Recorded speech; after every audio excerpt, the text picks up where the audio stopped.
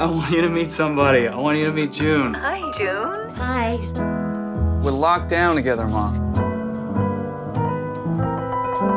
We're so conditioned to achieve things and to find the perfect mate. And then the world shuts down. The only thing that matters are essential workers, and I'm not essential. All right, but people are gonna judge you no matter what, so you might as well do what you want in life.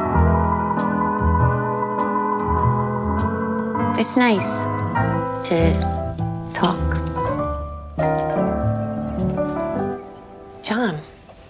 June.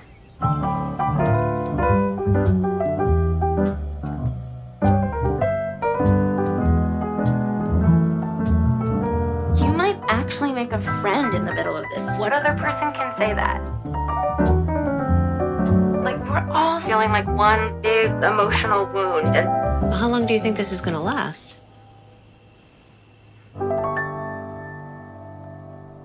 Katie, Jim, good morning. What's up, man? Oh, man. Look at Thank you both. backdrop. Look at that backdrop. Thank you so much. Katie, I love this film. What a great love story. And, it's funny because we're seeing movies coming out now about the pandemic and the effects that it had on families and friends. But Alone Together is a love story. And I love that that's what we're seeing right now, and the relationships and friendships that happen between people. So was that an inspiration for you during the pandemic?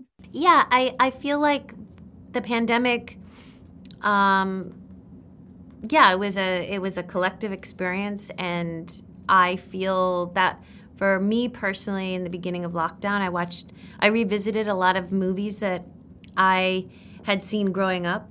Manhattan, Annie Hall, When Harry Met Sally, and those inspired me for this film.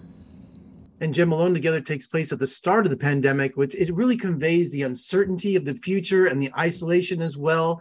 I mean, everybody went through that same experience. Yeah, definitely. I mean, I think they have no idea what's ahead of them, and that's why it's kind of interesting to watch it, because we know what's ahead of them because we've literally just sort of been through it. It's just odd and interesting that the film already has a sort of nostalgia to it. So soon after it being made, and people have these sort of moments of watching it and remembering that time and remembering all these little nuances of things that sort of are very specific to that time. And Katie, you were saying you were revisiting films during the pandemic for your inspiration for this film. As a writer and director of Alone Together, it reminded me of The Goodbye Girl. So with Richard Dreyfuss. Yes, yeah. Well, you determined to make this a New York story because, New York, either in Manhattan or upstate, it's always the perfect setting for a love story. It is. I also, because I decided to have it take place during lockdown, and I had been here for the beginning, and then I was going back and forth between upstate and here. I felt like I wanted New York to be very present, a love story to New York, because it was hit so hard. And I experienced the pans, everyone doing the pans at 7:00. I saw the tents in Central Park. So it was like, those were really important and important moments to the city. And so I wanted to include that. That's why I wanted it to be in New York. It just felt like if it's a pandemic, so much of the pandemic was New York. It's funny. I love that line, Jim, where, during the pandemic, I lived at McDonald's, and that's how it was open, So I lived at McDonald's. And then, of course, when I went shopping, with the people all masked up and crazy, I bought ravioli and SpaghettiOs too, just like, it is not what I remembered as a child. So when I did the exact same thing, trying to be nostalgic. No matter what you do to it. Yeah. Even if you try to spice it out. It was terrible. So did you guys really eat SpaghettiOs? Because I only had one bite and I couldn't do it. Well, his concoction was really good. You did a good job. If you add the olive oil and salt. Olive oil, Parmesan cheese. Mm-hmm. All the way. There's salt and pepper.